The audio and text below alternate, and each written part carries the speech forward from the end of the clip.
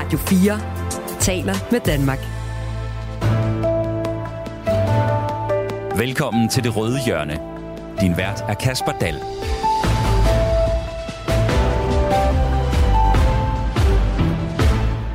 Indonesien, New York, Sydafrika. Ja, folketingspolitikerne har været vidt omkring i sidste uge for at hente inspiration til at lave endnu bedre politik på Christiansborg. Og nu er de hjemme igen, fulde af energi og med fyldte idéblokke, klar til at tage fat på alle de store udfordringer, der venter. Så er det alle millionerne værd at sende de folkevalgte på studietur og samtidig lade mødekalenderen på Christiansborg stå fuldstændig blank en tilfældig, men muligvis travl uge i marts? Eller er det i virkeligheden gammeldags og helt urimeligt, som kritikken nu lyder fra den yderste venstrefløj? Det og meget andet skal vi kaste os over i dagens udgave af Det Røde Hjørne. Velkommen til.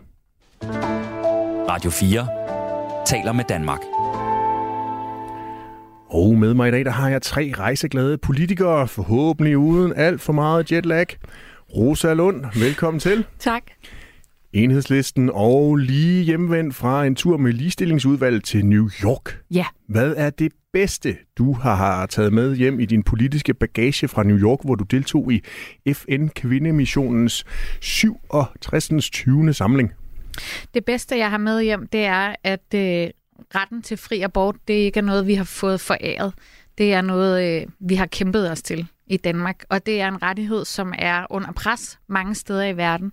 Altså til FN's kvindekommission er der jo samlet politikere og organisationer fra hele verden, og noget af det, vi diskuterede allermest, det er ligesom, hvordan vi stadfæster retten til egen krop, og måske særligt retten til ens egen livmor.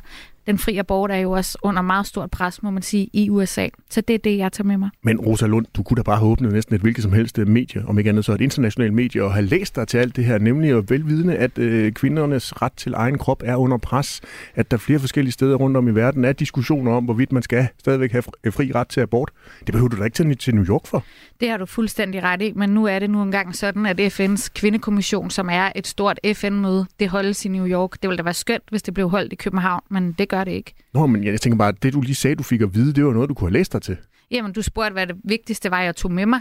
Ja. Men hele den her FN-kvindekommission, det er jo et kæmpestort møde og en generalforsamling faktisk, hvor man jo bliver enige om nogle dokumenter og nogle forordninger. Man bliver enige om nogle dokumenter, som handler om ligestilling og om lige rettigheder.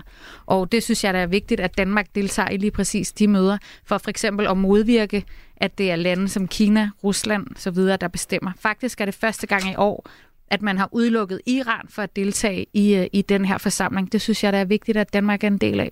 Erik, han har allerede været hurtig på tasterne og sendt os en sms til 1424, og jeg tror, han har et rigtigt drillespørgsmål til dig, Rosa Lund. Spændende. Han spørger, var det med båd, eller hvordan kom Rosa Lund frem og tilbage? Jeg tror, han hentyder til, at hvis du har været med fly, så er der måske noget omkring Enhedslisten og klimaet.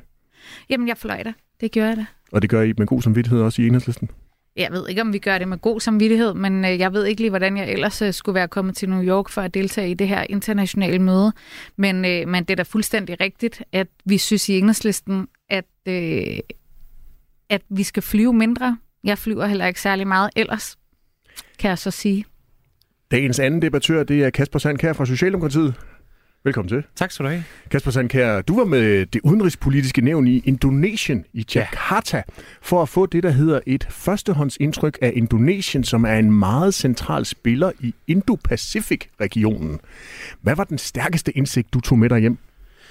Der var mange indsigter at tage med hjem derfra. Det var en spændende og en vigtig tur. Altså først og fremmest handlede det om at forstå, hvordan at de tektoniske plader, som flytter sig i de her år i verden, hvordan de også påvirker synet i Indonesien og i Indo-Pacific, sådan bredere. Indonesien er jo et enormt interessant land i den kontekst, har lige haft formandskabet for G20, har nu formandskabet for ASEAN, som er sådan af de sydøstasiatiske landes samarbejds- og handelsorganisation, og både at få deres perspektiv på konflikten mellem Ruslands ulovlige invasion af Ukraine, men selvfølgelig også Kinas stadig mere aggressive adfærd i det sydkinesiske øhav var enormt interessant. Og så havde vi jo også lejlighed til selvfølgelig også at tale med dem om danske virksomheders adgang til at eksportere på det indonesiske marked. Nu kommer vi til at diskutere det her med uge 10 og rejserne rundt i verden lidt senere, men bare lige hurtigt, Kasper Sandkjær, alt det her, du lige har ramset op, det var ikke noget, du kunne have læst dig til derhjemme? Nej, det synes jeg bestemt ikke. Altså, det er ikke, fordi vi ikke også læser papirer, også fra det store udland, men er der alligevel forskel på at sidde og læse det herhjemme i Danmark, og så sidde med nummer 2-3 stykker i den indonesiske regering og høre fra deres mund på et møde, hvordan de ser verden. Carl Valentin, SF, velkommen til. Mange tak.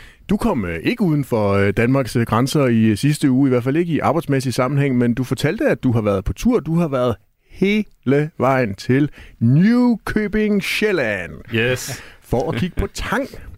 Det er rigtigt. Hvilke nye politiske indsigter fik du på den tur, eller havde indsigterne måske været større, hvis du sådan havde været overseas? Ja, det var jeg mandag sidste uge. Det var jo ikke hele sidste uge, jeg brugte hos en tankproducent, heldigvis vil jeg sige. Nej, men jeg fik faktisk nogle nye indsigter og nogle gode perspektiver, altså fordi... På tang? Grund til, at jeg tog derud, var, fordi jeg ved ikke en skid om tang. Nu ved jeg lidt om tang. Det er fedt nok, og hvordan man kan bruge det i fødevarer. Og noget af det, som jeg i hvert fald tager med mig... For eksempel til sushi, ja. Jamen, de putter det sågar i øl. Okay. Jeg ved ikke helt om, jeg synes, det er den bedste idé nogensinde, men man kan også bruge det i nogle forskellige salater. Der er alle mulige ting, det er meget proteinholdigt og klimavenligt, så det er jo fremragende. Men står det ikke i en hvilken som helst moderne kogebog? Det gør det nok, men det, som jeg ikke kan læse mig til i en moderne kogebog, det er, hvordan at man har indrettet støtten til forskellige fødevareproducenter på en måde, som er meget hård mod nogle af de her sådan, nyopstartede, innovative fødevareproducenter, som gør tingene på en anden måde. Og til gengæld så nogle af de her sådan meget gamle, klassiske måder at producere fødevarer på, de er dybt subsidieret gennem EU's landbrugsstøtte og forskellige former for støtteordninger og sådan noget. Og det gør også nogle innovative iværksættere, som Dansk Tang for eksempel. De bliver hårdt ramt af systemet og konkurrerer mod nogen, som er offentligt støttet i høj grad. Ikke? Så det synes jeg, jeg tog med. De konkurrerer mod svensk tang? Det gør de også. Jeg tror, så vidt jeg husker, at det særligt er i Norge, at de er gode til at producere tang af en eller anden grund. Men de konkurrerer jo med alle mulige altså forskellige former for salat eller kødproduktion eller whatever, som får større økonomisk støtte eller noget overhovedet. Så ja, det lærte jeg da lidt af. Men ellers, så jeg tager helst ikke alt for meget på studierejse, medmindre jeg virkelig synes, det er vigtigt. Det er dejligt at have hjemme igen i den politiske andedam. Der er allerede fuld gang i sms'en på 1424. Charlotte, hun har sendt os en sms, hvor hun skriver, hvor jeg dog bliver træt af at høre diverse søforklaringer for diverse udenlandsrejser. Jeg bliver nødt til at slukke. Det er vi da kede af, Charlotte. Jeg håber, du har tændt igen og er klar til at lytte med videre i dagens udgave af Det Røde Hjørne, for vi skal diskutere meget andet end flyrejser. Så er der Inger, hun skriver, er det ikke lidt pinligt, at socialisterne og kommunisterne flyver til USA, når man er så klimabevidste? Det er dobbeltmoral. Desuden er FN blot en kaffeklub. Er det Støjberg, der... Det er det ikke. Jeg skulle også til at sige. Det er Inger C., underskriver vores lytter sig med. Og husk, hvis du sidder derude og også har lyst til at blande dig i debatten, så kan du gøre det ved at sende os en sms på 1424, så tager vi den med, fordi den kommer op her på vores skærm i studiet. Du lytter til Det Røde Hjørne på Radio 4. Men vi lægger lige ud med det, vi kalder det røde barometer. Det er her, hvor vi kigger på kampformen i Rød Blok, som jo er blevet en fragmenteret størrelse her, efter vi har fået vores nye brede midterregering. Endnu en uge i dansk politik er gået, og det var jo en heftig en af slagsen. Ikke kun fordi der var en 40-50 stykker, der var ude at rejse, men også der blev tilbage. Der var der masser at kaste sig over. Vi har nemlig fået en ny minister. Det er en opgave, som skal løses, og som jeg har sagt ja til at løse, efter at Venstres formand har bedt mig om at gøre det. Det er jo en midlertidig opgave, indtil jeg kan vende tilbage til Region Syddanmark. Det var Venstres Stephanie Lose, vi hørte her. Hun skal varetage opgaven som økonomiminister, dog midlertidigt, som hun understreger her på TV2. Og ja, så bliver det så også en ministerpost uden portefølje, men hun er dog fungerende økonomiminister. Så var der Moderaternes Jon Steffensen. Han var også en tur i modvind. Han bliver blandt andet anklaget for dokumentfalsk. Og her der svarer han på anklager om manipulation, trusler og magtmisbrug, da han var teaterdirektør på Avenue T. Han sagde sådan her til TV2 i lørdags. Alle dem, der medvirker i TV2's artikel, har jeg hermed givet en uforbeholden undskyldning for, at de har haft en oplevelse, som de ser som det, de beretter. Det er det, jeg siger. Kasper Sandkjær, nu var du jo langt væk i sidste uge, i en helt anden tidszone derude i Indonesien. Men du har trods alt fulgt en lille bitte smule med forud, ser jeg. Hvordan går det egentlig i det der arbejdsfællesskab set med de røde socialdemokratiske briller? Jamen, jeg synes, det går godt. Vi er jo ved for alvor sådan at finde en arbejdsgang også i den nye regering, og har fundet et godt samarbejde mellem de tre partier. Vi er jo ikke enige om alt. Det er jo det, der ligger i ordet arbejdsfællesskab, men finder hinanden og finder løsninger, der er til gavn for Danmark. Kasper Sandkjær, i de sidste mange uger, der har jeres nærmeste regeringspartner Venstre kæmpet med sygdom på formandsposten. Det har allerede kostet en regeringsrokade på under 100 dage. I har ikke engang været i regeringen i 100 dage. Og hvis man kigger efter ro hos jeres anden regeringspartner, Moderaterne, jamen så skal I først se igennem anklager om dokumentfalsk, injuriesager og beskyldninger om magtmisbrug hos deres medlemmer. Altså, er det her virkelig en regering i topform? Det er jo to meget forskellige sager. Jakob Ellemanns sygdom, tror jeg, alle er berørt af og ønsker ham god bedring, men det betyder jo ikke, at regeringen ikke arbejder videre, og derfor er det selvfølgelig fornuftigt også at rykke lidt rundt, så der er den nødvendige arbejdskraft og kapacitet i regeringskontorene til de store udfordringer, vi står overfor. Den anden sag, synes jeg jo meget er en personsag, som må henhøre til Jon og til Moderaterne. Det er jo ikke noget, der sådan påvirker mit eller de andre fra Socialdemokratiet og Venstre og Moderaternes grupper i hverdagen. Men Kasper Sandkjær, kan man sige, at der var mere styr på butikken dengang, at det bare var Socialdemokratiet og dine venner her i studiet, I havde baseret jeres regeringsmagt på? Jamen, der var der meget, der var lettere ved at sidde i regering med sig selv. Færre diskussioner at have. Og de røde støttepartier. Ja, og vi havde et rigtig godt samarbejde, og det synes jeg jo sådan set stadigvæk, vi også har på vigtige spørgsmål. Men det ændrer ikke på, at den her regering jo har sat sig for at tage livtag med nogle af de strukturelle udfordringer, vi står overfor. Og det kræver også, at man tænker nyt, og her har vi jo fundet en koalition af partier, som er klar til også at tage ansvaret på sig, og det synes jeg faktisk fungerer ret godt indtil videre. Kasper Sandkjær, hvis du nu skal være helt drønhamrende ærlig, sådan en mandag formiddag, måske stadigvæk plaget af lidt jetlag, det er derfor, jeg godt tillade mig at stille spørgsmål. Det kunne være, at jeg fik et ærligt svar den her gang. Hvornår savner du egentlig mest dine røde venner? Hvornår jeg mest savner dem? Jamen, jeg ved ikke, om jeg savner dem. Jeg synes, de er jo lige her, og vi arbejder jo sammen til hverdag på Christiansborg i udvalgene, og laver politiske aftaler sammen, nogle gange med flere af vores røde venner, og nogle gange med færre af dem, men det er jo ikke, fordi vi ikke ser noget til hinanden, bare fordi vi er gået i regering med nogle andre. Rosa Lund, når du ser på regeringens kvaler i disse dage, for eksempel også fra en udkigspost i New York, er det så med en følelse af, hvad sagde jeg, eller er det med en følelse af, lad os komme og hjælpe jer, så I kan komme tilbage til os på sigt? Det er med en følelse af, hvad sagde vi? Altså, noget af det, som jeg har tænkt meget over, det er jo, at hele undskyldningen for, at man ikke ville lave et samarbejde til venstre for midten, det var alt for usikkert. Ej, hvor var det usikkert. Ja, okay, hej Moderaterne. Altså, we told you. Carl Valentin, nu er der snart gået næsten 100 dage med den her regering. Hvad tænker du om den situation, at jeres gamle venner i Socialdemokratiet nu befinder sig i med deres nye venner? Jamen, jeg tror ikke, jeg går så meget op i, hvordan det her det er for Socialdemokratiet, men jeg går ret meget op i, hvordan det er for Danmark. Er du ikke sådan en omsorgsfuld person, der bekymrer dig for dine gode gamle venner? Jo, men jeg bekymrer mig sgu mere for de børnefamilier, der har økonomien, der er svært ved at få økonomien til at fungere på grund af den nye regeringspolitik på det område. Jeg bekymrer mig mere for de mange flygtninge, som bliver bedt om at rejse tilbage til Syrien, og jeg bekymrer mig over dem, der nu skal til at arbejde en dag ekstra for at fratage en fridag. Jeg bekymrer mig over, at uligheden kommer til at stige, fordi man deler store skattelettelser ud til de rige. Altså, men man skal jo starte et sted.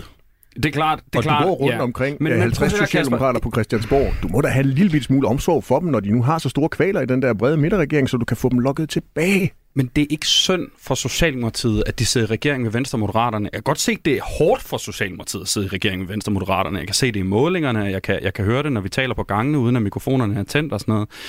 Men det er jo ikke synd for Socialdemokratiet, at de sidder i den situation, for de har selv valgt det. De har selv valgt det. Og at man fører den politik, man gør nu med manglende klimahandlinger og mere ulighed osv., det er jo en del af prisen for at vælge at lave en regering med Moderaterne og Venstre. Carl Valentin, nu var du jo så kun i mandags, du var en tur på i Nykøbing Sjælland og se på Tang.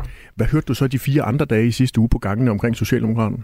Og der hørte jeg ikke meget, for der var jo mange, der var ude at rejse, så jeg sad faktisk meget på mit kontor, vil jeg sige. Men der er jo mange i Socialdemokratiet, som synes, at det er svært at stå på mål for den politik, der er nu. Jeg synes nogle gange også bare, man kan se det, når mikrofonen faktisk er tændt på nogle af de ministre, der skal stå og forsvare regeringens politik. Det ser hårdt ud. Det ser ikke nemt ud.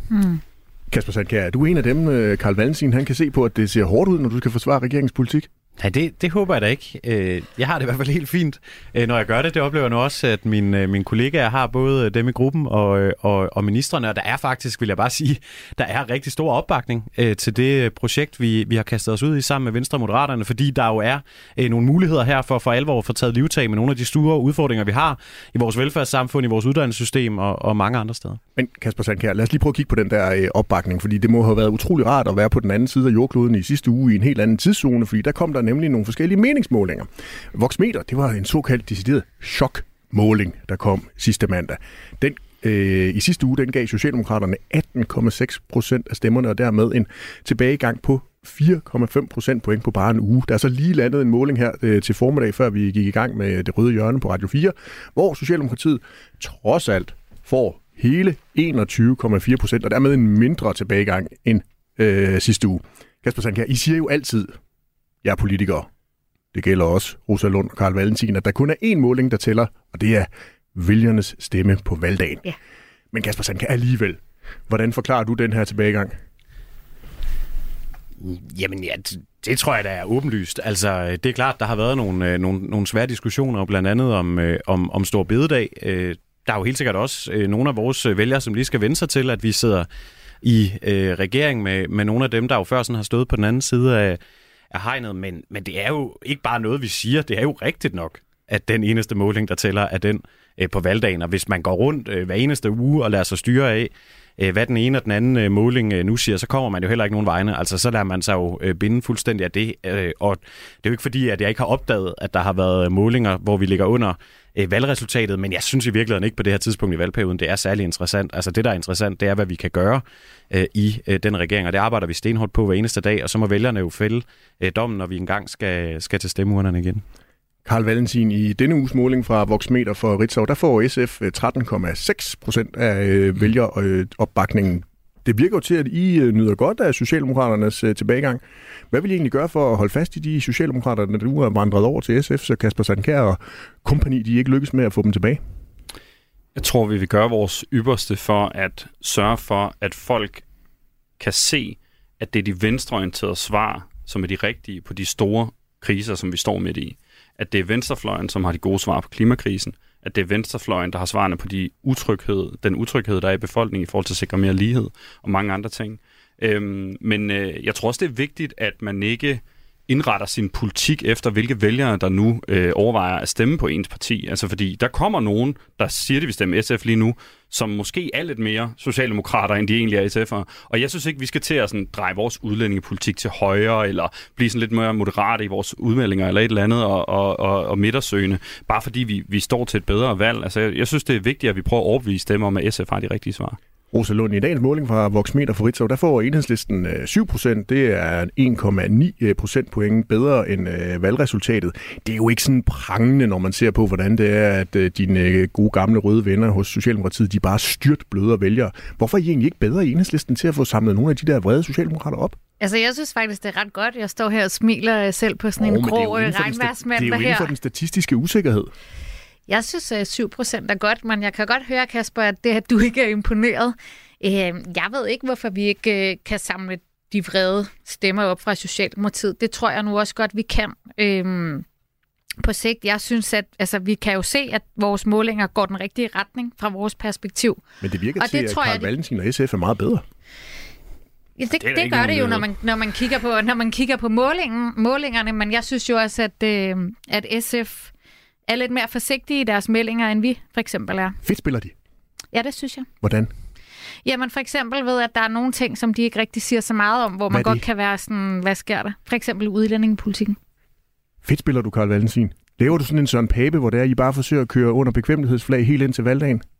Ej, det synes jeg bestemt ikke, og faktisk lige præcis, når det kommer til Søren Pape, så har jeg tænkt, det er sådan et eksempel på, hvordan man ikke skal gøre det. Jo, fordi der er også god tid, Pia Olsen Dyhr kan jo bare lade være med at melde sig som statsministerkandidat. Det er med på, men det er ikke det, at han melder sig som statsministerkandidat og alt det. Det er faktisk meget det der med ikke at mene noget i offentligheden, og ikke turde komme nogle markante meldinger, som jeg tror er dumt. Fordi hvis vi først begynder at fremlægge alt muligt, vi mener lige op til et valg, og det så går op for vælgerne der, så kommer de til at rykke tilbage. Jeg tror, vi skal bruge de kommende år på at lave masser af politiske udspil, og overbevise de her mennesker om, at SF faktisk er det rigtige valg, sådan at vi kan holde dem fast ved næste folketingsvalg. Kasper Sandkjær, fedt spiller de over i SF? Nej, det synes jeg da ikke. Jeg synes da, SF er klar også i mailet, både og måske særligt, når de er uenige med regeringen, men jo også der, hvor vi kan lave ting sammen, og vi har jo også lavet aftaler sammen allerede, og jeg synes da, det er flotte målinger, SF får. Jeg tror, det er klogt, de overvejelser, Karl gør sig, om ikke at lade sig styre for meget af det, fordi så bliver man jo låst. Der er lang tid til et valg, og vores opgave nu er jo at få noget ud. Nej, det er rigtigt, men sandsynligvis er der meget lang tid til et valg, og vores opgave nu er jo at få mest muligt ud af de mandater, vi fik ved sidste valg, og ikke koncentrere sig om de mandater, vi måske kunne få ved næste valg. Kasper Sandkjær, er det fuldstændig forkert, når jeg tænker, at jer socialdemokrater, når I stemmer sammen på sådan et gruppemøde, så sidder I lige og kigger på, hvordan går det for jeres eget parti, og det må være en deprimerende oplevelse at kigge på de der meningsmålinger på nuværende tidspunkt, men så synes I faktisk, at det er helt okay, fordi så kigger I lige på, hvordan er det lige, det ser ud med det samlede procenttal for de gamle centrum-venstre-partier. Jeg køber ikke helt det der med, at det er så deprimerende. Altså, sådan tror jeg ikke, vi selv har det. Der er god stemning, når vi mødes i gruppen. Er det ikke tal nummer 2, I kigger på? I kigger først lige på jeres eget tal, og så lige på, hvordan det går med centrum-venstre-partierne samlet set. Jo, det er jo lidt forskelligt også, hvordan institutterne opgør det, men man kan sige, det, at der var lige præcis med nød og næppe og 3 nordatlantiske mandater, en paragraf i valgloven og alt muligt andet, der lige gjorde, man kunne tælle til 90 af sådan centrum-venstre-partierne på valgdagen, var nok også det, der gjorde, at Mette Frederiksen blev kongelig undersøger og kunne danne en regering hen over midten. Så på den måde er det da ikke uvæsentligt, men det var jo i det spil, der foregik op eller efter folketingsvalget sidste år. Det er jo slet ikke sikkert, at det bliver relevant at have den fordeling af mandaterne at kigge på til næste valg. Altså, der er jo både lang tid til, og lad os så sige, der er 3,5 år til næste valg. Det er jo kæmpe lang tid i politik, og derfor kan de ting jo være flyttet sig mange gange. Så nej, det er ikke så interessant. Det er klart, alle vil da gerne have gode målinger. Det tror jeg da ikke, at der er nogen, der ikke gerne vil. Heller ikke her i studiet, men det skal nok gå, og vi er jo sikre på, at de resultater, vi kommer til at levere for danskerne, også vil belønne sig. Radio 4 taler med Danmark. Der var mere stille end normalt på Christiansborg i sidste uge, for uge 10 på Borgen er nemlig mødefri uge. Det betyder, at der er lukket for lovarbejdet. I stedet var knap 50 folketingsmedlemmer på udvalgsrejse til udlandet. Turene de gik til Portugal, New York, Texas, Indonesien, Uganda og Sydafrika. De resterende godt 130 folketingsmedlemmer behøvede ikke at møde ind på Christiansborg, fordi der var ikke andet aktivitet end den, de selv havde planlagt. En af dem, som ikke var på tur, det var Enhedslistens Peder Hvelplund. Han synes faktisk, det er helt urimeligt, at Folketinget, der også lige har haft mødefri i vinterferiens uge 7, også fik fri i sidste uge. Ifølge ham ligger der masser af lovarbejde og venter, der burde tages hånd op. Hvelplund, han vil rejse spørgsmålet i udvalget for forretningsorden om at fjerne den her mødefri uge i uge 10. Rosa Lund, hvilken konsekvens har det, at der er lukket for mødeaktivitet i Folketinget en hel uge i uge 10? Det har jo den konsekvens, at når vi når frem til Sankt Hans, når vi når frem til sommerferien, så har vi sindssygt travlt i Folketingssalen. Så er der rigtig mange lovforslag og lovgivning, som skal nå at blive færdigbehandlet. Og de kommer jo så til at ligge meget, meget tæt på hinanden og lige sådan i rap. Og nu er både retsordfører og udlændingeordfører og min erfaring fra de sidste par år har været, at når man står der de sidste uger op til sommerferien, så er man altså i Folketingssalen til meget sent om natten med mange forskellige lovforslag, som er store, som er tunge, som indebærer nogle ret store forandringer og ændringer for de mennesker, det handler om. Og hvis vi skal have tid til at lave det lovarbejde ordentligt, så kunne det være rart, hvis det ikke lå lige oven i hinanden. Så det er egentlig bare et spørgsmål om, at vi gerne vil sikre en bedre kvalitet i lovbehandlingen. Men Rosa Lund, du har jo lige selv fortalt, at du var på tur i sidste uge. Var det så rigtig godt at prioritere tiden på den måde? Jamen altså, det synes jeg, det var. Fordi hvis jeg ikke var taget til New York, så skulle jeg jo have været hjemme på Christiansborg. Det ville jeg også gerne være, men det ville der jo ikke være kommet lovbehandling af, fordi uge 10 er jo besluttet som en mødefri uge, og det bliver jo ikke ændret af, at jeg sidder på Christiansborg. Jeg kan jo godt sætte mig ned i Folketingssalen, men hvis ikke, at mine kollegaer er der til at lave lovbehandling, så kommer jeg jo ikke så langt. Kasper Sandkjær, giver det mening at have den her mødefri uge i uge 10 efter en vinterferieuge, og også en uge 1, hvor I startede lidt sent efter jul og nytår? Ja, det synes jeg giver rigtig god mening, og mødefri er måske virkelig også et dårligt begreb, fordi det lyder jo som om, at vi så holder fri. Altså det betyder er jo bare, at der ikke er møder i Folketingssalen og i udvalgene. Der er jo ikke nogen, der holder fri og ikke passer deres arbejde. Rosa Lund og Peder Hvelplunds argument er jo, at det så netop forsinker det arbejde, der gør, at de måske får ekstra presset kalendere op mod sommerferien. Jo, men jeg tror bare, i den verden, vi lever i, der tror jeg, at vi har brug for også at kigge ud over Danmarks grænser. Vi har brug for både at være i dialog med parlamentarikere og regeringer rundt omkring i hele verden. Vi har jo også brug for hele tiden at blive klogere, få nye inputs, få inspiration til den politik, vi skal lave i Danmark. Og jeg tror i virkeligheden, hvis vi ikke havde en uge, der var reserveret til, at her kunne man tage på udlandsrejser, så ville det jo presse kalenderen resten af året, fordi man så skulle koordinere med det ene udvalg og det andet udvalg, og hvornår de rejste, og hvornår der var behandlinger i salen. Så på den måde er det jo sådan en meget praktisk god løsning at sige, at der er en uge, den er ligesom sat af til, at her kan udvalgene lave studieture eller udlandsrejser, hvis det giver mening. Og så ved vi jo så til gengæld, kan vi forvente, at hinanden er der alle de andre uger. Carl Valentin, køber du Enhedslistens argumenter her? Ja, jeg synes, det giver okay mening. Altså på den måde, at jeg har også oplevet, at der er meget pakket der tæt op til sommerferien. Men jeg synes også, at udvalgsrejser kan være en god ting, og det kan være rigtig vigtigt at komme ud i verden og lave noget.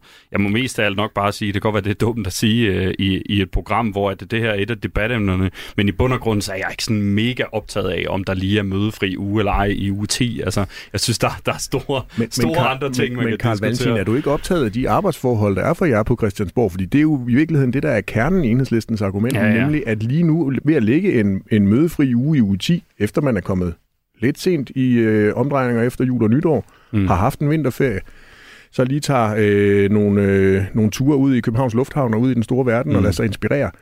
Man kunne jo i virkeligheden gøre det på en anden tidspunkt. Peter Hvelplund mener, jeg har været ude at sige, at det kunne ligge ganske glimrende i september. Ja, jamen det kunne det også, og det kan godt være, jeg ved ikke, om der er nogle praktiske forhold, som gør, at det ville skabe nogle problemer, så det er muligt, men jeg synes i hvert fald... Kasper Sandkjær, tror du egentlig, at du kunne have fået lov til at mødes med nummer 4-5 stykker derude i Indonesien i september? Det ved jeg ikke. Der er jo også mange udvalg, der også bruger september til at lave udvalgsrejser, så det er jo ikke fordi, at september ikke allerede er i spil til det. Så det tror jeg ikke vil løse det. Så kan man jo godt diskutere, det er jo den måde, vi så har indrettet vores parlaments arbejde på i Danmark, at det åbner der i oktober sådan formelt, og så kører vi ind til slutningen af juni året efter. Det skaber der perioder, det har Rosa der ret i, hvor der er lidt pres på lovbehandling i sagen. Det synes jeg nu heller ikke er noget problem. Man ved det jo godt, at der er nogle uger, hvor der bliver travlt, og så må man jo sætte tiden af. Men I har 4 mødefri uger i september? True. Ja, og august er der jo også mødefri faktisk. Så altså, i de uger kunne man da måske lave det om, sådan at man havde noget parlamentarisk arbejde. Man skal så passe på, at det ikke bare betyder, at vi får mange, mange flere beslutningsforslag osv., fordi det ved man jo også, når man så sætter tiden af til, at man faktisk kan gøre de ting i den periode, så vil det nok også blive fyldt lidt op. Men jeg synes ikke umiddelbart, det er en vildt smart måde, man har indrettet det på i dag, hvor man har så lang en periode, hvor der ikke er lovbehandlinger i salen. Men når jeg siger det der med, at jeg ikke går så meget op i det, altså det er jo ikke fordi, jeg ikke synes, det er vigtigt, hvorfor nogle arbejdsvilkår politikere har. Jeg synes bare, at der er mange andre menneskers arbejdsvilkår, der er vigtigere, og jeg tror ikke, jeg er gået så meget ind i politik for at diskutere så meget. Hvad med uge 10? Skal den være mødefri? Altså sådan, det kan virkelig ikke få mit PCK, det er bare det handler om. Men jeg vil så også sige, den der forargelse over, at der er en masse politikere, der ikke arbejder og sådan noget, den har jeg svært ved at forstå. Selvfølgelig kan man blive forarvet over nogle af vores arbejdsvilkår. Det er jeg sådan set også. Men de fleste politikere, de knokler røven ud af bukserne for det, de tror på, og de fleste har også arbejdet hårdt i den forgangne uge, selvom man havde mulighed for at holde lidt fri, hvis man havde lyst til det. Rosa Lund, de her 5 rejser, der har været i løbet af sidste uge, de har samlet set et budget på godt 200 millioner kroner. Får vælgerne nok valuta for de her rejser? Det håber jeg da. Det håber jeg da virkelig. Det er jo ikke, fordi vi i Enhedslisten synes, det er en dårlig idé at tage på udvalgsrejser overhovedet. Jeg synes da kun, det er fornuftigt, at politikere kommer uden for Christiansborg. Det behøver ikke kun at være til det store udland. Det kan også være til tankfabrikker i Nykøbing. Det synes jeg da kun er gode initiativer. Jeg synes, det er godt, når politikere kommer ud fra Christiansborg. Så vores anke er sådan set ikke... udvalgsrejserne, det er bare, at vi synes, det er lidt mærkeligt at tage en uge ud her i marts, fordi vi ved, at det bliver så presset til sidst. Og det er jo ikke fordi, at vi er arbejdssky i Enhedslisten. Det er fordi, vi gerne vil have ordentlig tid til at læse lovforslagene igennem, sådan så at vi netop kan lave den kontrol med regeringen, som det er Folketingets opgave at lave. Og lige inden lytterne, de fuldstændig vælter vores sms-system på 1424, så var det mig, der lige lavede en fortalelse. Det er ikke 200 millioner kroner, det trods alt koster at sende 50 folketingspolitikere ud i den store verden. Det er blot 2 millioner. Kasper Sandkjær, altså, er det pengene værd? Ja, det er det. det er pengene værd, at vores Folketing også er ude både at søge inspiration, se på, hvordan man løser udfordringerne i andre lande, men jo også dialog og forstår verden derfra, om det så er fra Indonesien eller Sydafrika, eller hvor det er pengene værd, og verden bliver kun mere kompleks, og udfordringerne står kun mere i kø, og de tektoniske plader rundt omkring rykker sig i de her år. Det er sgu vigtigt, at vi er ude og følger med og er orienteret, og ikke bare sidder herhjemme i vores egen andedam, og der skal også være tid til lovbehandling, men det andet er også vigtigt. Kasper Sandkjær, Jytte, hun har sendt en sms på 1424. Hun skriver, er den rejse ikke bare en form for fryns? Nej, det er det altså ikke. Og jeg vil bare sige, de udvalgsrejser, jeg har været med på, der er altså et rimelig hårdt program, og det er fra tidlig morgen til sen aften, fordi man er der jo i relativt få dage, og så skal man have meget ud af tiden, man er der, og det er da også sådan, det skal være. Jeg har ikke set meget af Indonesien andet end mødelokaler, og så fra bussen frem og tilbage i byen set ud på gaderne, og det der sådan, det skal være. Det er jo ikke en ferie, vi er på, det er jo en arbejdstur. Carl Valentin, er det pengene værd? Det tror jeg, det er. Det er mit indtryk, at Folketinget tager på ret mange rejser, som giver meget. Altså, jeg har kun været på en enkelt udvalgsrejse i de 4 år, jeg har været folketingsmedlem, men det var virkelig givetigt. Altså, der var jeg til FN's COP15 i Montreal om biodiversitet. Vanvittigt vigtigt møde, hvor at vi blandt andet besluttede, at 30% af arealet i verden skal være natur, både til havs og til lands. Og det var vigtigt for mig at være med der. Men Carl Valentin, var den beslutning ikke blevet truffet, uden om du havde været der eller ej? Og så høje tanker har jeg ikke om mig selv. Det har du nok ret i, at den ville være. Men jeg lærte rigtig meget af det, og det er altså enormt vigtig viden og vigtige oplevelser, som jeg har taget med hjem der i det kommende arbejde, for at Danmark så skal leve op til den her globale aftale. Så jeg synes, det kan give rigtig god mening, at Folketinget tager på rejser. Det mener jeg bestemt, det kan. Carl Valentin, nu har vi jo tidligere været inde på, at du var en tur på Nykøbing Sjælland for at se på tang. Du sagde jo faktisk nej til at komme med på en tur til Texas. Ja. Det, andre virksomheder tager også på studieture og på seminarer rundt og får inspiration og bliver klogere og nye input og lader sig inspirere til måske at gøre tingene anderledes, men måske ikke lige helt i den her skala. Altså, jeg står her med en liste over rejserne, som man kan finde inde på Folketingets hjemmeside. Det kostede 450.000 at sende 15 mand 5 dage til Texas, for eksempel. Altså, kunne man ikke overveje at bare skrue en lille bitte smule ned? Altså, er det nødvendigt, at alle tager afsted? Det kan godt være, at man kunne overveje det. Det synes jeg er svært. Jeg har ikke dybt nede i økonomiplanlægningen af de der rejser, om man kunne skære lidt ned på det på en fornuftig måde, men jeg tror, at dem, der har taget med til Texas, gjorde det, fordi de vurderede, at de kunne få noget ud af turen, og jeg håber, at de har lært en masse af det. Jeg vurderede, at der ikke var nok i det for, at jeg ville tage afsted. Altså, det lød mega spændende jo at komme til Texas og så videre, men jeg prøver at minimere, hvor meget jeg flyver af klimamæssige årsager, og derfor så tager jeg kun afsted, når jeg virkelig synes, det er vigtigt. Så det spillede faktisk en rolle for mig. Mellem Texas og Nykøbing Sjælland, der var det Nykøbing Sjælland, der vandt. Men det var det, altså, men det var jo det var med hjernen og ikke med hjertet, fordi det havde været fedt at være i Texas, ikke? Men jeg synes bare ikke, jeg kunne forsvare det, og meget af programmet handlede blandt andet om våbensalg og våbenproduktion, hvor det ikke er mine ordførerområder. Altså, det var ikke relevant for mig, synes jeg, nok til, at jeg vil tage til Texas. Så gav det bedre mening at få forberedt mig til nogle af de sager, jeg har i den her uge, og få fordybet mig lidt. Altså, det har man meget lidt tid til i hverdagen på Christiansborg. Så det er også fedt med en uge, hvor man faktisk har mulighed for det, hvis der ikke er en udvalgsrejse, man synes er relevant.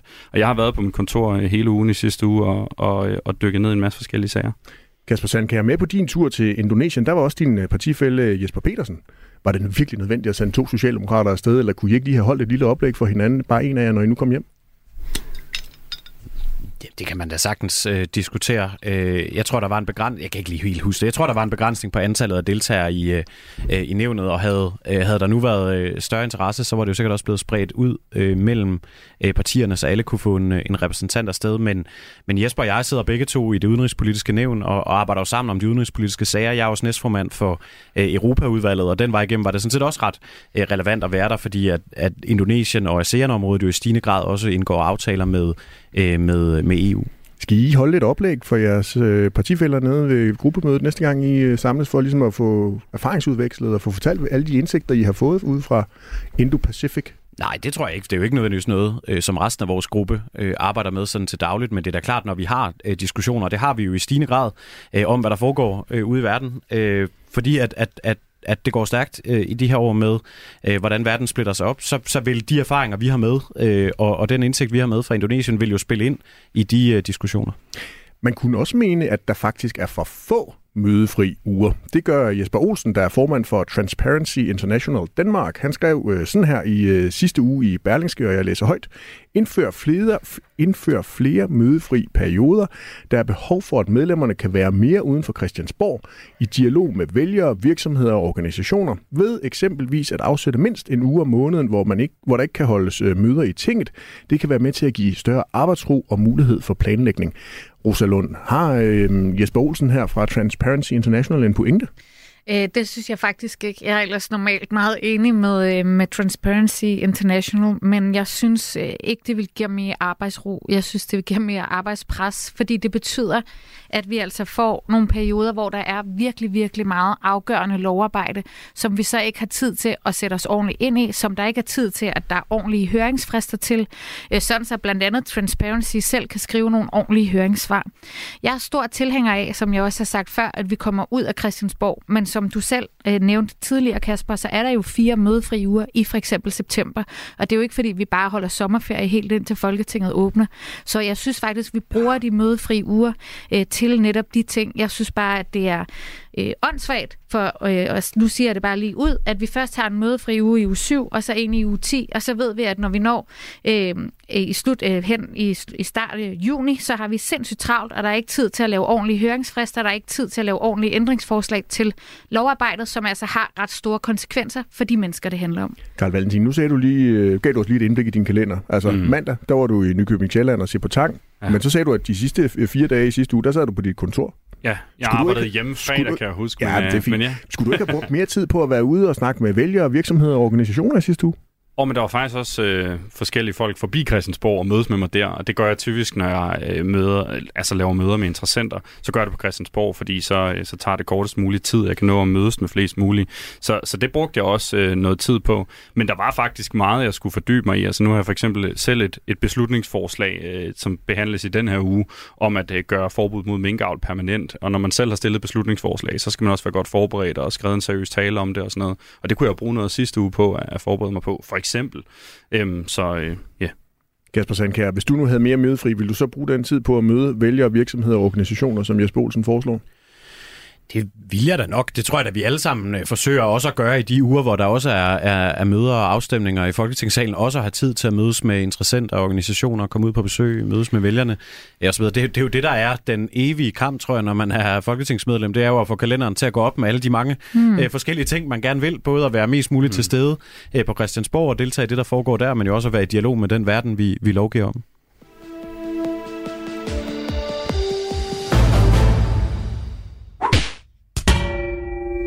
Du lytter til Det Røde Hjørne på Radio 4, hvor vi har besøg af Carl Valentin fra SF, Rosa Lund fra Enhedslisten og Socialdemokratiets Kasper Sandkjær. Det er blevet tid til vores faste indslag her i programmet De Røde Ører.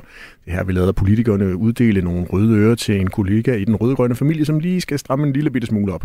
Kasper Sandkjær, fra din udkigspost i Jakarta, hvem har så fortjent denne uges røde ører?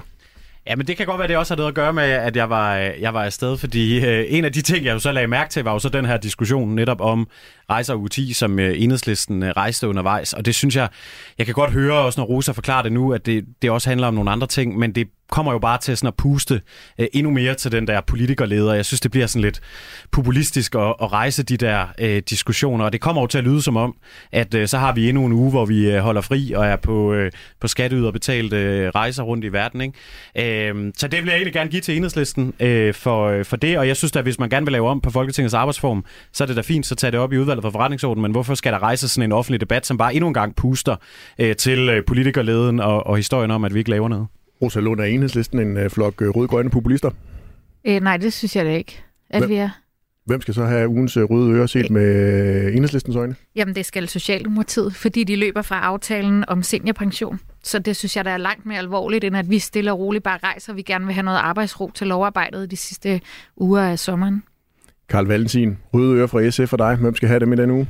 Jeg vil gerne give dem til Jeppe Bruus, vores skatteminister, fordi i sidste uge, der vil hverken han eller nogen af partierne fra regeringens skatteordfører stille op i forhold til, at der jo er en ret vigtig diskussion om rigtig mange mennesker i det her land, som lider af ludomani. Men det var ude at rejse? Nej, det var ikke derfor. Det var simpelthen fordi, den daværende socialdemokratiske skatteminister i september sidste år, som også var Jeppe Bruus, han lagde et kæmpe udspil ud med 9 forskellige punkter til at bekæmpe spilafhængighed, som vi var meget begejstrede for i SF, og vi havde længe presset på, for at man skulle gøre noget for folk med ludomani, og nu ved vi ikke, hvad regeringens nye politik er på området, og de vil ikke selv sige det. Det synes jeg er pinligt. Mm.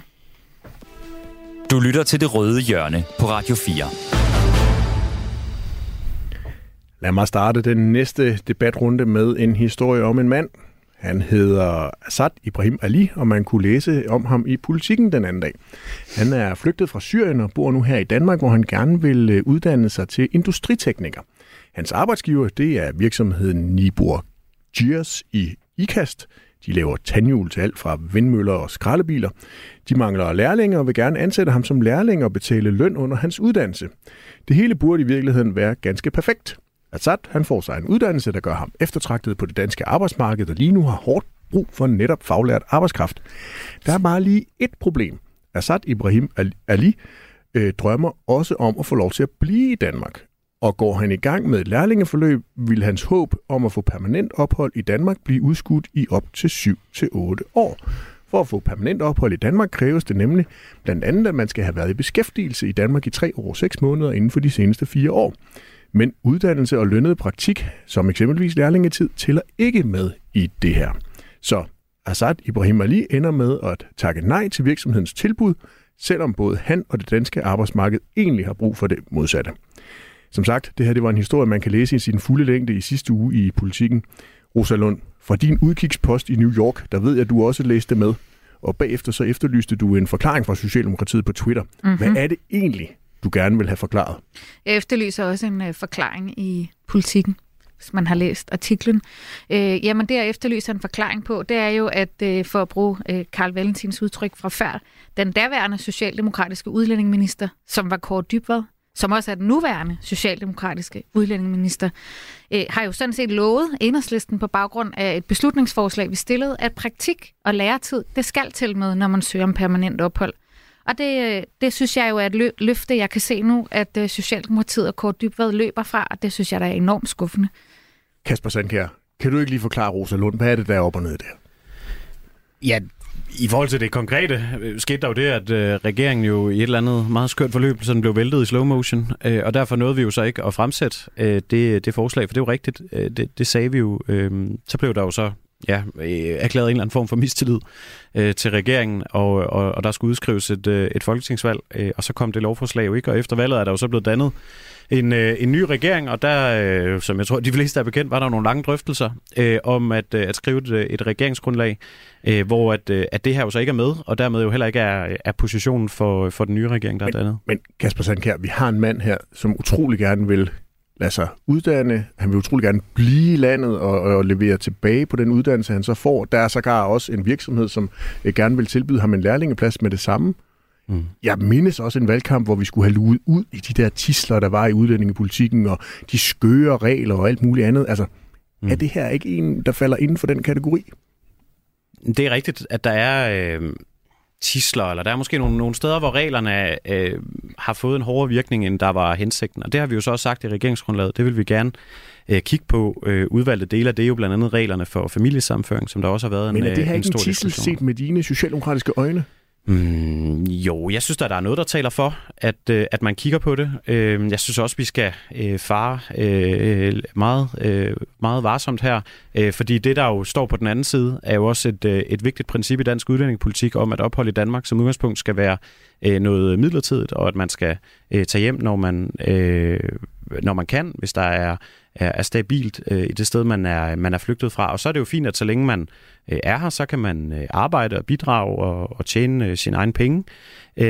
Og det er klart, jo mere vi gør reglerne for permanent ophold lettere, at få adgang til det, jamen jo flere vil jo ende med ikke at rejse hjem, når der bliver stabilt, der hvor de flygtet fra. Men Kasper Sandkjær, helt personligt, hvad mener du egentlig? Skal sådan en som Asad Ibrahim Ali egentlig have lov til at blive i Danmark, eller ej?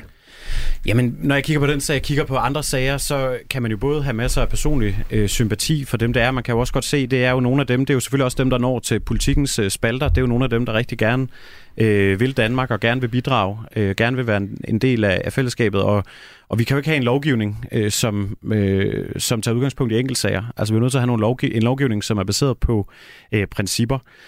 Og så er det klart, så vil der jo være sager, hvor man synes, det virker skævt, eller ikke kan forstå, at det så bliver konsekvensen af reglerne. Men jeg er heller ikke fuldstændig afvisende over for, at det er en ændring, man skal lave, at ens lærlinge eller elevtid kan tælle med i beskæftigelsen i forhold til at få permanent ophold.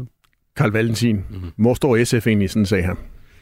Jamen, vi står der, hvor vi også stod før valget. Altså, vi synes selvfølgelig, at uddannelse skal tælle med i det her i forhold til permanent ophold, fordi det skaber nogle absurde situationer, hvor folk, der egentlig gerne vil uddanne sig og komme til at kunne bidrage på en måde, som vi har rigtig meget brug for, vælger i stedet at arbejde ufaglært, fordi det kun er det, der tæller med. Og det er ikke holdbart, og derfor så har vi selvfølgelig den samme position, som vi havde før valget. Og jeg synes, jeg kunne egentlig godt tænke mig at vide, Kasper, altså, nu, grunden til, at I har skiftet position, sådan kogte jeg den ned, kunne jeg høre det var, at regeringsmagten er skiftet. Det er fordi, I er gået sammen med og lavet en ny regering med Moderaterne og Venstre, og der kom det ikke med i regeringsgrundlaget.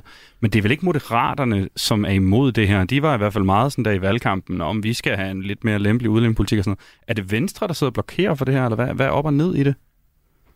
Ja, jeg kan jo ikke stå her og sådan citere fra interne diskussioner imellem regeringen, men man kunne jo læse i Politikken, at Moderaterne også gerne vil tage det op i regeringen, om vi skal kigge på de her regler. Ikke? Så det kommer vi jo til at have en drøftelse af. Men det er jo også sådan, at nu er der 3 partier, der har forhandlet et regeringsgrundlag, og så er det klart, de første opgaver, vi tager hul på, det er jo at udfylde det regeringsgrundlag, også på udlændingeområdet. Ja, altså det er jo selvfølgelig en forklaring, men det er jo ikke en argumentation for den nuværende lovgivning.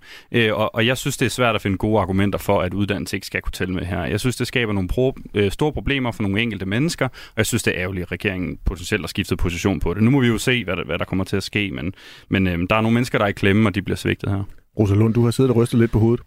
Jamen, det er bare fordi, at Kasper Sandkjær, han siger, at vi skal ikke lave lovgivning på enkeltsager. Så må man bare sige, at det her handler ikke om enkeltsager. Det er et princip. Nemlig det princip, at hvis du tager din uddannelse i Danmark, så tæller det selvfølgelig med, når du søger om permanent ophold. Så det her handler ikke om enkeltsager. Det handler nemlig lige præcis om principper. Det gør det i hvert fald for Enhedslisten, og det lytter jeg mig til, at det også gør for SF. Yes. Og lur mig, om det ikke også gælder for Radikale Venstre. Kasper Sandkjær. Det kan jeg da godt forestille mig, at det også gælder for Radikale Venstre.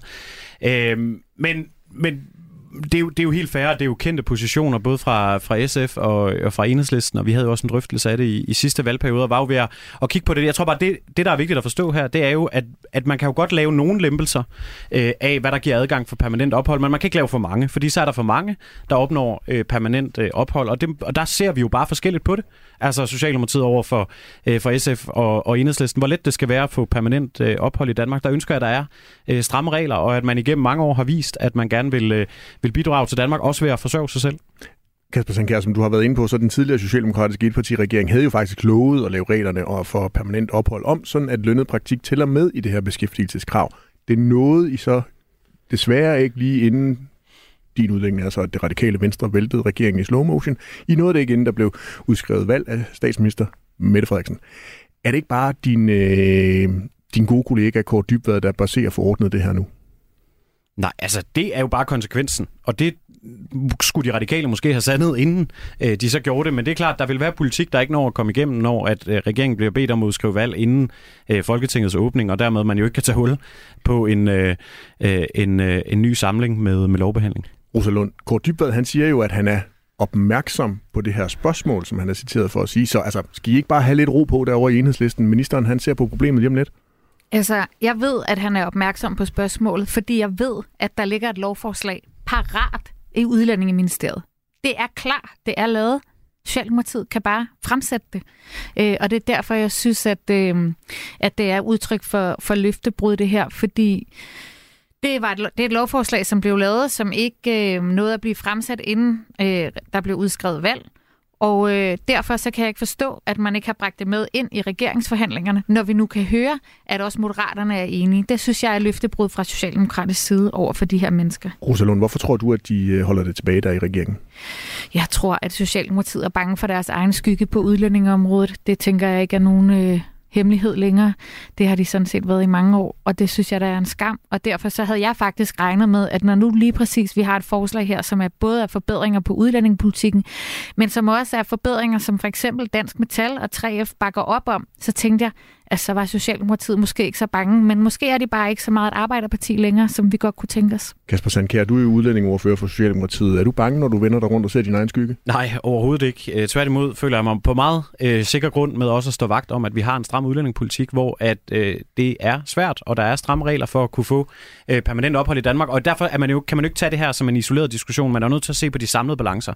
Og når vi så samtidig også kommer til at kigge på reglerne for familiesammenføring og gøre det lidt lettere at få det ved at slække på nogle af kravene der, jamen så kan man ikke gøre det hele på én gang, fordi så vil der være for mange, som får ophold til Danmark. Og der er det vigtigt for os, at der er kontrol med, hvor mange der opnår ophold i Danmark. Kasper Sandkjær, hjælp lige meget lytterne med at forstå det her, fordi hvad betyder det, når ministeren han er citeret for at sige, at han er opmærksom på det? Betyder det, at I lover det, I var klar til at gøre før valget, eller betyder det noget andet?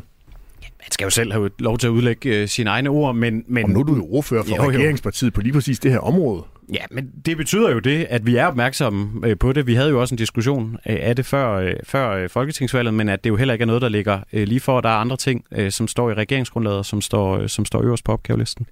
Kasper Sandkjær, du sagde lidt tidligere, at du ikke var afvisende over for at kigge på det her problem, og du var klar til at tage det op. Hvad betyder det så? Jamen det betyder, at der ligger nogle ting i regeringsgrundlaget på udlændingeområdet, hvor blandt andet jo, som jeg sagde før, reglerne for familiesammenføring og andet, som vi kommer til at kigge på. Og når vi er færdige med det, så må man jo gøre op, hvad er så de samlede balancer? Altså har det åbnet for, at flere kan få ophold i Danmark, så er det ikke sikkert, at vi har rum til også at kigge på den her del. Det kan også være, at vi finder nogle gode balancer i det andet, hvor der så senere vil være mulighed for os at tage den her del op. Kasper Sandkjær, hvad vil der egentlig ske, hvis man nu gjorde ligesom Carl Valentin fra SF og Rosa Lund fra Enhedslisten, altså nogle af jeres gamle røde inspirationskilder til at lave politik? Hvad vil der egentlig ske, hvis I nu lod jer inspirere af dem og gjorde, som de sagde?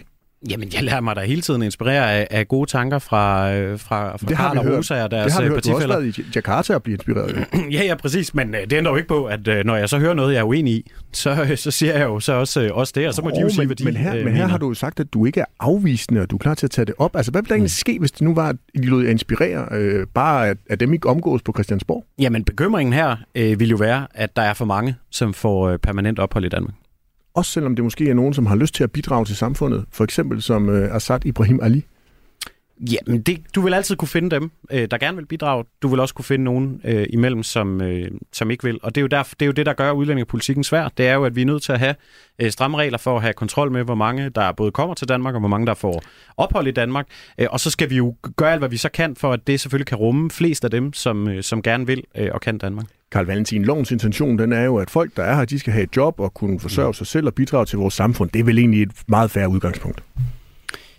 Det kan man godt mene, men jeg synes, at når man kigger på, hvilke konsekvenser den reelt har, den her lovgivning ude i virkeligheden, så er det bare ikke en specielt god måde, man har indrettet det på. Fordi det betyder, at der er nogle mennesker, som ellers ville have taget uddannelser inden for områder, hvor at vi mangler mennesker, som vælger ikke at gøre det, fordi så kan de ikke tælle det med. Altså det er bare sådan en bureaukratisk, åndssvag måde at regne det op på, hvor at der er nogle mennesker, der kommer i klemme, og jeg synes egentlig, det var en no-brainer, og jeg tror egentlig også, en af grundene til, at Socialdemokratiet gik med til det før valget, var, at det her ikke vil have sådan meget, meget stor indflydelse på, hvor mange mennesker, der kommer til Danmark eller noget. Altså det er ikke det her, der kommer til at tippe balancen. Det kommer til at betyde, at der er nogle flere mennesker, som vælger at uddanne sig, og ikke kun være i ufaglært arbejde, og ja, det synes jeg ville være en god udvikling. Så lad os få det fikset hurtigst muligt. Rosa Lund, det her det handler om, at folk de skal kunne have et arbejde og skal kunne forsørge sig selv, de skal kunne bidrage til vores samfund. Er det ikke et rimeligt udgangspunkt?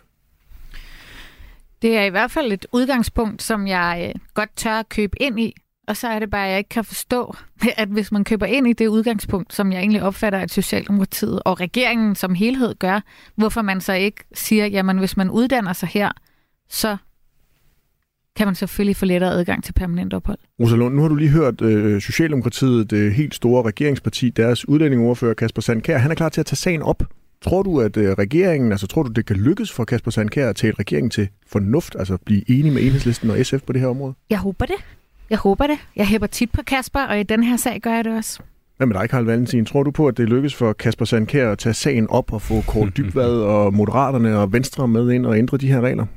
Altså man må sige, det er jo ikke Socialdemokratiet, der har båret den her sag frem. Det er støttepartierne, som har lagt et stort arbejde i den tidligere periode, og Radikale har jo faktisk også været nogle af dem, der virkelig også har trukket meget af det, vil jeg sige, hvis jeg skulle give dem lidt ære for det.